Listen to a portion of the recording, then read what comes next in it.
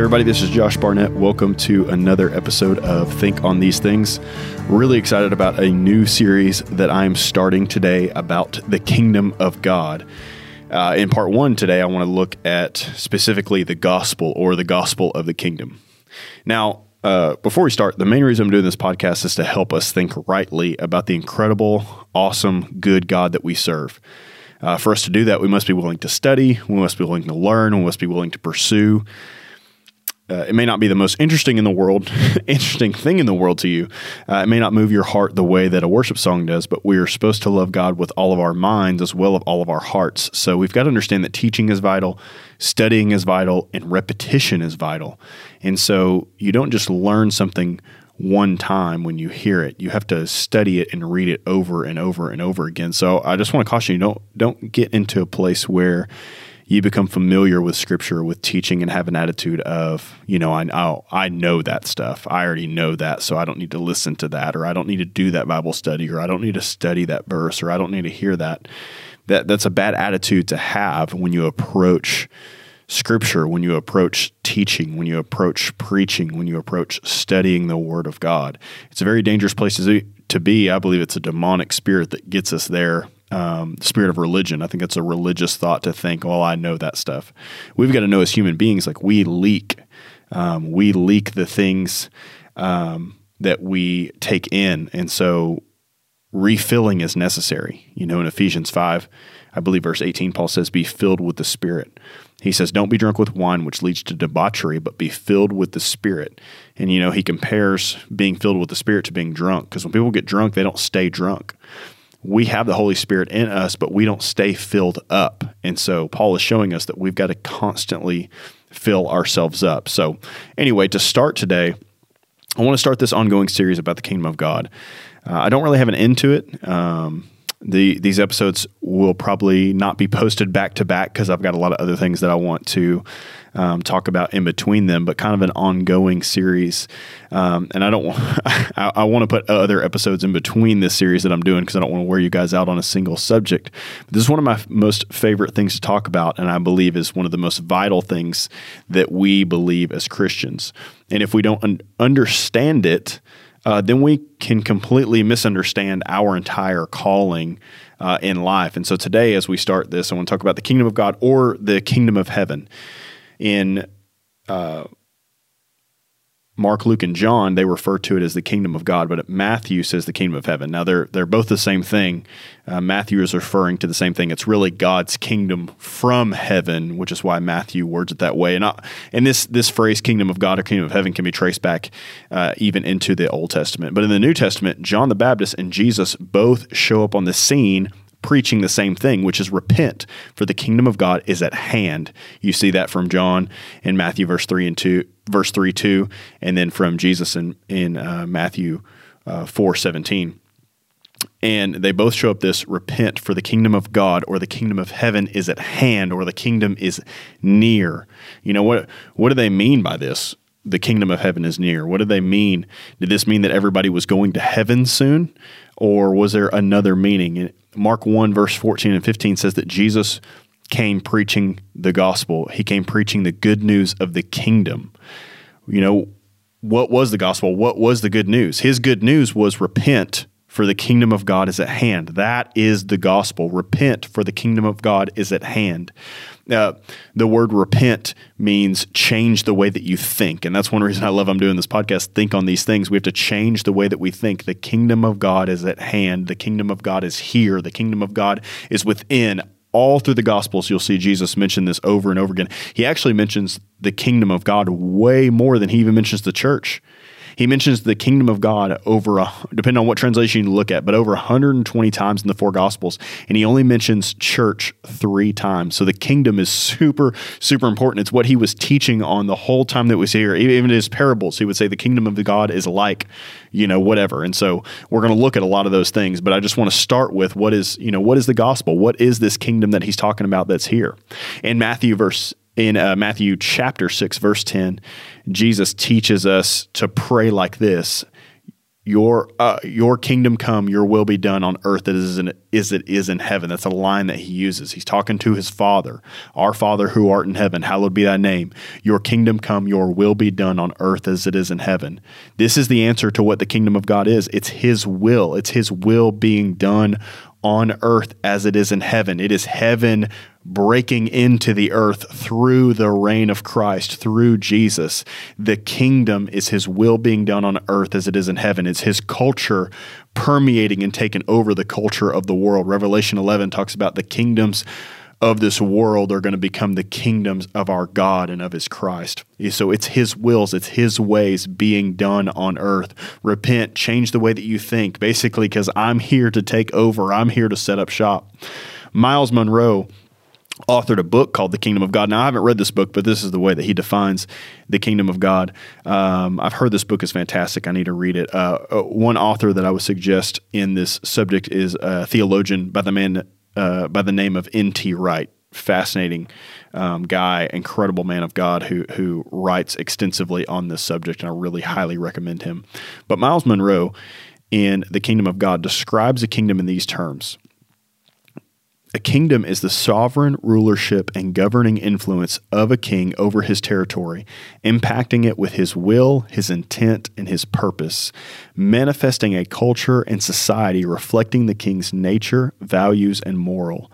A kingdom is the governing impact of a king's will over a territory or domain, his influence over a people, and a government led by the king. So that is his definition of a kingdom, and I think that perfectly describes the kingdom of God. It's a sovereign rulership, a governing influence of a king over his territory, impacting it with his will, his intent, his purpose, manifesting a culture and society reflecting the king's natures, values, and morals. And that is what we're building. As believers, we are building that kingdom on earth. It's so we are trying to make earth look like heaven, look like God's throne room, look like his domain.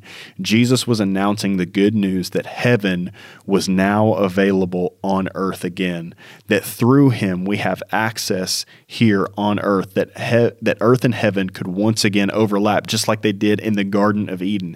Adam and Eve were put in the Garden of Eden, and it was kind of this place where God would come and walk and be, and you had this magnificent, incredible place where heaven and earth were kind of one, and Jesus was coming back to restore that. You know, praying for God's kingdom to come, your will to be done, is not about Jesus coming back faster to take us to heaven. It's not about him coming to rapture us away somewhere. It's about heaven coming supernaturally into the earth. This gospel, this good news, is the announcement that there's a new king in charge, and he has brought his new kingdom with him.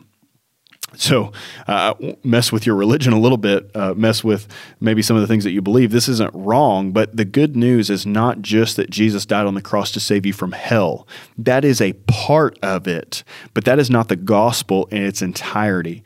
Oswald Chambers says it is not the question of being saved from hell, but in being saved in order to manifest the Son of God in our mortal flesh. So Jesus died on the cross. His goal was not to get us away to another place called heaven, but to bring heaven into this place that we call earth.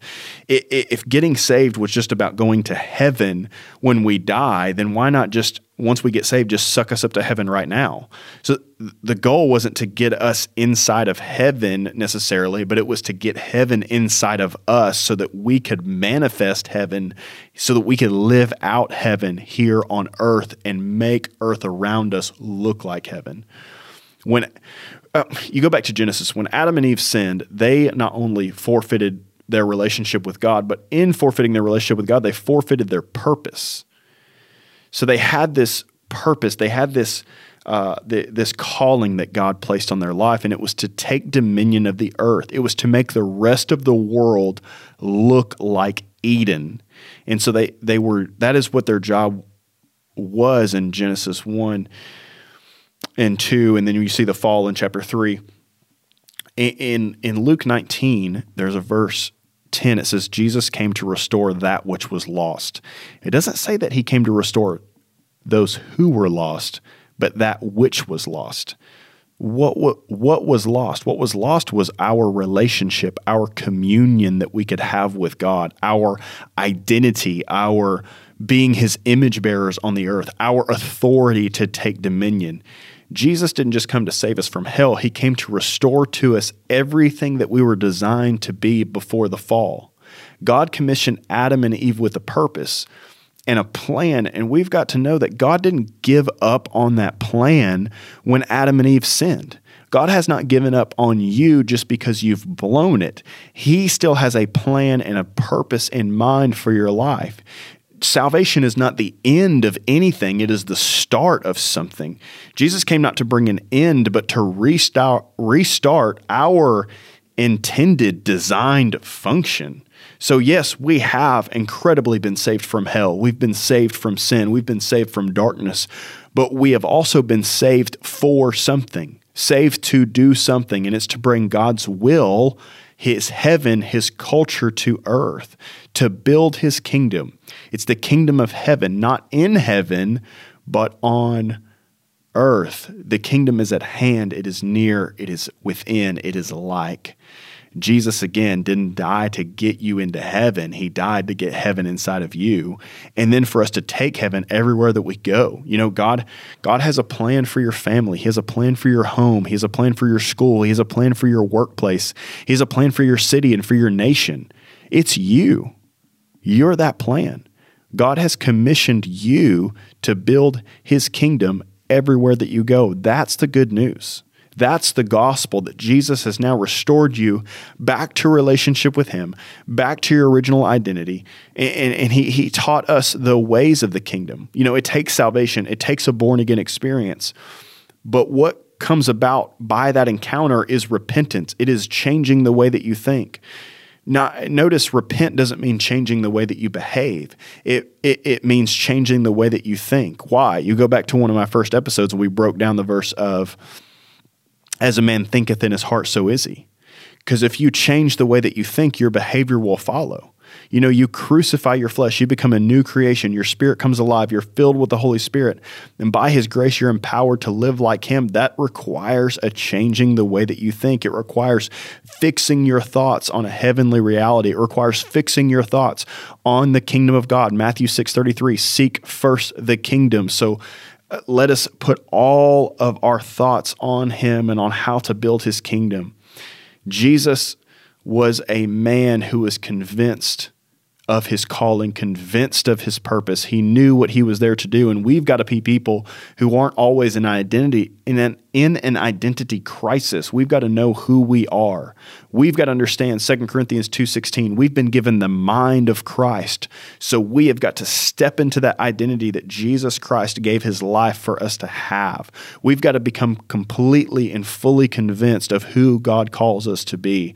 And obviously I can go way deep into our beloved identity and how the Father sees us and how he feels about us and all that stuff. And we will definitely do that in this series, but I'm going to stick to what is the kingdom of God on here. But the last thing I want to say about that, Romans 8, there's a verse in there, I believe around 19 to 23-ish is where this talks about. But it says that all of creation is groaning. All of creation is waiting. One translation says that all of creation is waiting on tiptoe with eager expectation for the manifesting of the sons and the daughters of God. So creation is groaning, like in pain, waiting for the sons and daughters of God to realize who they are and to set everything back right again. See, we've been called by God. We've been sent by Jesus in the Great Commission to make disciples of all nations, to make the kingdoms of this world become the kingdoms of our God and of his Christ. We have been sent into creation to redeem it. We are part of this plan that God has for creation, the original plan that God had for Adam and Eve, which was to take dominion of the earth, make this place look like heaven. Romans 14:17 says, the kingdom of God is not a matter of eating and drinking, but living a life of righteousness, peace, and joy in the Holy Ghost. I love that. The kingdom of God is a matter of living a life of righteousness. Righteousness, that's the first step into living in the kingdom, and you've been given his righteousness. Jesus purchased that ticket for you. He gave you his righteousness. 2 Corinthians 5:21. I'm sorry, I'm shooting lots of scripture out here, but I think it's important that we remember these and we get these into our heart. We get these into our mind. 2 Corinthians 5:21, he who knew no sin became sin so that I could become the righteousness of God in Christ. We now have right standing with our Father. We now have the righteousness of God, and the kingdom of God is living in that righteousness. It is living in peace. We now have peace with God, a peace that passes all understanding. Our spirits, our minds, our hearts are all at peace with God now. No matter what's going on in the world, we can have a supernatural peace in the kingdom. And I believe that we can live in such peace that peace begins to supernaturally manifest to the world around us. That we can actually see that peace begin to take over the world. You see it in Mark chapter 5 where Jesus calms the winds and the waves, that he was able to leverage the kingdom. He was able to leverage the kingdom of heaven and the kingdom of God to such a degree that he brought peace to the winds and the waves. And even when they get to the other side of the shore and they run into the man at the Gerasenes, the man who was among the graves, who was possessed by a legion of demons, thousands of demons were inside of him. And Jesus brought such peace to that man that he began, that one encounter brought that man back into his right mind, fully healed, where Jesus was able to even tell the man, you don't need to go with me. I'm going to send you into these 10 cities to be an evangelist for me. I'm going to send you out to be an apostle for me, to build culture for me, to bring everyone in this area back into relationship with me, to bring these cities back under my rule and my reign. That is the kind of peace that we can walk in, where we begin to see it supernaturally manifest around us, where even the very room that you walk in, the atmosphere begins to change because you are so in him. You are so in heaven. You are so in the kingdom. And then, but a matter of living righteousness, peace, and then joy. We have an unexplainable joy in him. Psalm 16:11 says, in his presence, there is fullness of joy. The kingdom is the fullness of his presence. It is being in him. Therefore, you have joy that's unspeakable. I believe that we have degrees of joy that we don't even know are possible yet. And the deeper that you go in the kingdom, the deeper that you go in him, that you will experience more and more and more joy. He will move you from glory to glory. You know, you can steward his presence to such a degree that you have joy all the time. Not happiness, but joy. Joy. Nehemiah 8:10 says, the joy of the Lord is our strength. The joy of the Lord is our strength. His joy is your strength, and you get it from his presence. So Psalm 16:11, in his presence there is fullness of joy. Nehemiah 8:10, the joy of the Lord is our strength. So how do you get more joy? You get in his presence. How do you get more strength? You get joy from his presence.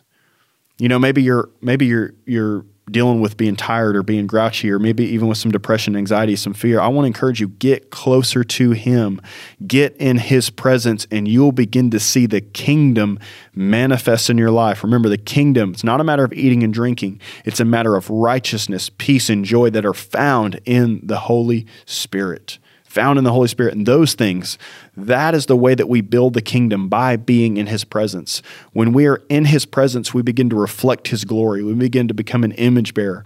Well, how do you be in his presence all the time? You just have a relationship with him. You talk to him. I'm going to do one of these parts on the keys to the kingdom.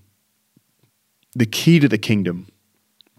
Jesus is the door. He said, I am the door. He is the door to the kingdom. The keys to the kingdom are intimacy with him. That is the way that we abide in him. I'm going to do a whole episode on that later, so that more of that to come. But how do you build his kingdom?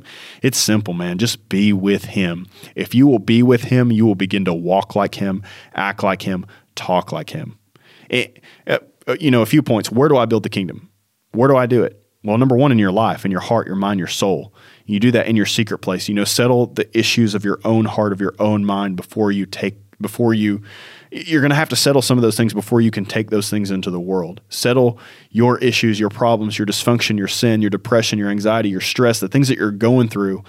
Get those things out of you. None of those things are in heaven. And I'm not trying to condemn anyone here, but I just want to say that you can break into a reality where you have freedom from all of those things. And the kingdom of God is near. It is close. Jesus was saying it is at hand. You can have it every day. You've got to know that the Holy Spirit is here in you, and heaven can fill all those voids, and it can bring freedom from all of those things. Then you build the kingdom of God in your family, in your home. One of the questions I constantly think about with my wife and my kids is, how can I make my home look like heaven? Your home life doesn't have to be hell. Whether you're, a teen or a college student still living at home, have grace for your parents, have grace for your siblings, have grace for your roommates. How do you treat them? How do you make your home more like heaven? How can you make it look more peaceful, more joyful, more righteous? Don't make it hell. Be a servant to those that you live with. Jesus didn't come to be served, but to serve. Do you have that kind of attitude? Building the kingdom in your school or in the job that you have. How can you make your school, how can you make your job look like heaven? In the classroom, in the locker room, in the break room, when you're actually working, understand that your work a lot of times is a dirty word, but it's pre-curse. Adam and Eve were given a job before sin came. We are designed to work. Work is supposed to be a form of worship to God. How are you working as if you're working for the Lord? Do you have joy? Do you have peace when you work, or do you just complain about it? Do you just whine about it all the time? Are you frustrated with it? How can you make that job more like heaven? How are you serving the people around you in your job, in your school, in your home? When people encounter you, do they encounter Jesus? They shouldn't get you, they should get him. I want to encourage you, man, pray on your way to work, on your way to school. Pray in the Spirit for a few minutes before you go into that place. You can steward his presence to such a degree where he will get all over you. You will shine brightly for him. You've got to know that you are in a spiritual warfare, that the enemy is trying to steal your joy. He's trying to steal your peace. He's trying to make you a grouch. He's trying to make you angry. He's trying to make you frustrated. He's trying to steal those things, but you have the power of prayer. You live in the kingdom. Get in that kingdom. Put Jesus on every day when you wake up. Everywhere that you go, your community, your city, your state, your nation, your world, your church, build your kingdom in the church. Don't complain about what your church is not. Become what your church needs. Become what it needs. And listen, this won't take, a radical change in these places isn't going to, take place overnight. Some people say, well, I tried that. I tried to serve my mom, or I tried to serve my roommate, or I tried to serve my spouse, and I tried to make that happen, and they just didn't listen. Okay. The response is not up to them. What have you been commanded to do? And understand, the kingdom starts small. It's going to grow. Luke 13, the kingdom of heaven is like a mustard seed. The kingdom of heaven is like a little leaven in the bread. It starts small, but it will grow. Don't despise your small beginning. It may start small and it may be quiet, but if stewarded right, it can affect the whole world. So get after it. Stay in that place. Stay faithful. Stay consistent to building the kingdom wherever you are, even if you're not seeing results right away. Matthew 6:33, seek first the kingdom and his righteousness. I want to say this too, you don't have to be, if you're trying to change your workplace or your church or your whatever environment that you're in, or even changing the culture around you, you can't change culture by becoming like the culture. You can't change water by adding water to it. What the culture needs are sons and daughters who understand that the kingdom is at hand. Sons and daughters who know who they really are. Your family isn't going to change by you blending in or hiding from their dysfunction. It's not going to change. It's not going to change by you becoming like them, treating them like they treat you. It's going to change by you becoming like Jesus, responding, behaving, and talking. Your school isn't going to change by you blending in. It's only going to change if you get a revelation from God that you are a burning light, and that everywhere that you walk, you bring heaven with you to such a degree that everything begins to transform around you. Come on, let these words pierce your heart and your mind. Let this begin to change your prayer life, the things that you're asking for. Lord, God, set me on fire that I would burn bright for everyone to see. Set me on fire that the flaming arrows from the enemy don't even touch me. Lord, as I walk into this place, I carry your presence with me. Teach me, Lord, how to steward your presence, how to how to hold you, how to abide in you, how to remain hidden in you, how to remain in you, how to become like you, so that where I walk, heaven follows me, heaven comes with me, and I begin to change the very atmosphere of this place. In Philippians chapter 3, the Apostle Paul calls us citizens of heaven. When he uses this word citizen, everyone reading that in Philippi would have understood it like a citizen of Rome. Now, Philippi was a colony of Rome, but it wasn't actually Rome. It was a colony meant to spread the influence of Rome in its location. So you are a citizen of heaven, and you are called to spread the influence of heaven in whatever location that you're in. Paul's not speaking of where we're going when we die, but rather influencing the earth for our King Jesus. Just like citizens of Rome were influencing the world for their King Caesar. We see the same type of thing in 2 Corinthians 5, where Paul calls us ambassadors, that we are ambassadors of Christ, that we have been given the ministry of reconciliation.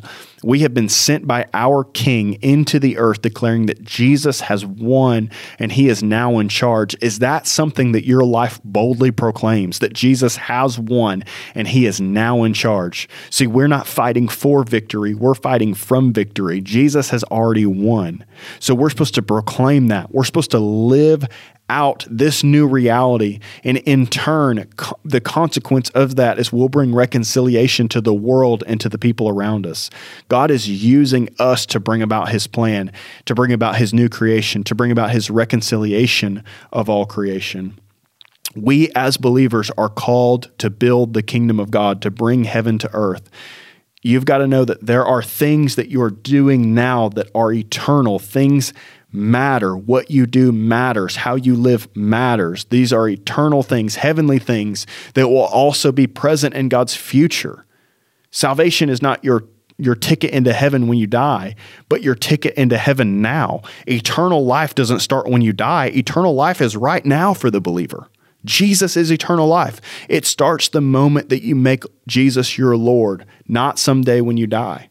Salvation and the Holy Spirit were provided for us by the life, death, burial, resurrection, ascension, enthronement of Jesus. Salvation and the Holy Spirit were provided by him. The Holy Spirit is the promise of the Father. We have been saved. We have the Holy Spirit. And salvation and the Holy Spirit are not designed to take us away from the earth, but rather to make us agents of transformation in this earth. The way that we become a part of that plan, a part of this kingdom, a part of the family, is by way of the cross. That, like salvation, receiving the Holy Spirit, that takes a death to ourselves, our dreams, our ambitions, our self-centered lives. That takes a taking up your cross and following after him. But you've got to know, like, when you die with him, you also rise with him. Colossians 3, his resurrection is also our resurrection. So to start to wrap all this up, the gospel of the kingdom is that the king came to rescue his people, a people that took up allegiance with darkness and rebelled against him, and then were enslaved by the darkness they swore allegiance to. The king brought his kingdom into the darkness and defeated the darkness with the ultimate act of love. He sacrificed his own life, but he also completely defeated the darkness with his resurrection. And so anyone who believes in him are welcome now into this kingdom and have access to his righteousness, his power, his peace, his joy, his treasure. We have access to this kingdom now because of his death and because of his resurrection. That is the gospel, that we've been brought back into relationship with him, and we now get to build his kingdom with him. This gospel doesn't stop with salvation. It starts with salvation. It doesn't stop with church attendance. This gospel is meant to, this good news of the kingdom, it beats back the forces of darkness. It fights against poverty, abortion, racism, sexual perversion, sickness that rules the culture. Martin Luther actually said a gospel that doesn't deal with the issues in the culture is not the gospel at all. See, this gospel, this kingdom, it's the good news. We're going around just like Jesus did, proclaiming Isaiah 61, like, you don't have to be poor anymore. You don't have to be sick anymore. You don't have to be enslaved anymore. There's freedom now. You can live in this kingdom free from darkness, free from sin, free from bondage. The good news is the announcement that there's a new king in charge of your life. And if you surrender to him, you can live in his kingdom. The gospel is the announcement that there's a new king in charge, and he's establishing a new kingdom, a new way of life, one that sets us free from bondage, one that doesn't look right. It's backwards. It's upside down. It's a different way than the world lives, because, it teaches us to love our enemies, to be a servant of all, to lay down our lives. That is the kingdom that he's called us to live in, and it's completely transformational. If you're a believer, if you're a Christian, we are mandated to build the kingdom of God on earth as it is in heaven. We have this incredible good news that his kingdom has arrived. It is here now. It is close. It is within us. It is available to us. And we have the responsibility to expand it, to grow it, to proclaim it, to live it out. Now, man, that was a mouthful. That was going 100 miles an hour, but I'm over 30 minutes now, so I'm going to close it down. But I want y'all to know I'm just barely scratching the surface on this kingdom topic. I want to continue teaching about the kingdom, what it is, how we advance it. So keep an eye out for more of these episodes to come. Let's pray. God, we thank you so much for this amazing kingdom that you have brought to us, that you have put inside of us, that you have mandated for us to build, Lord. Show us how to think on these things, how to fix our minds on heavenly realities, Lord, how to fix our minds on you, the way that you see us, the way that you feel about us, Lord, so that we would become completely convinced of who you've called us to be. Show us how to build your kingdom, God. We pray just what Jesus prayed. Your will be done on earth as it is in heaven. In Jesus' name. Amen. Thank you guys so much for tuning in. Praying that you have an awesome day.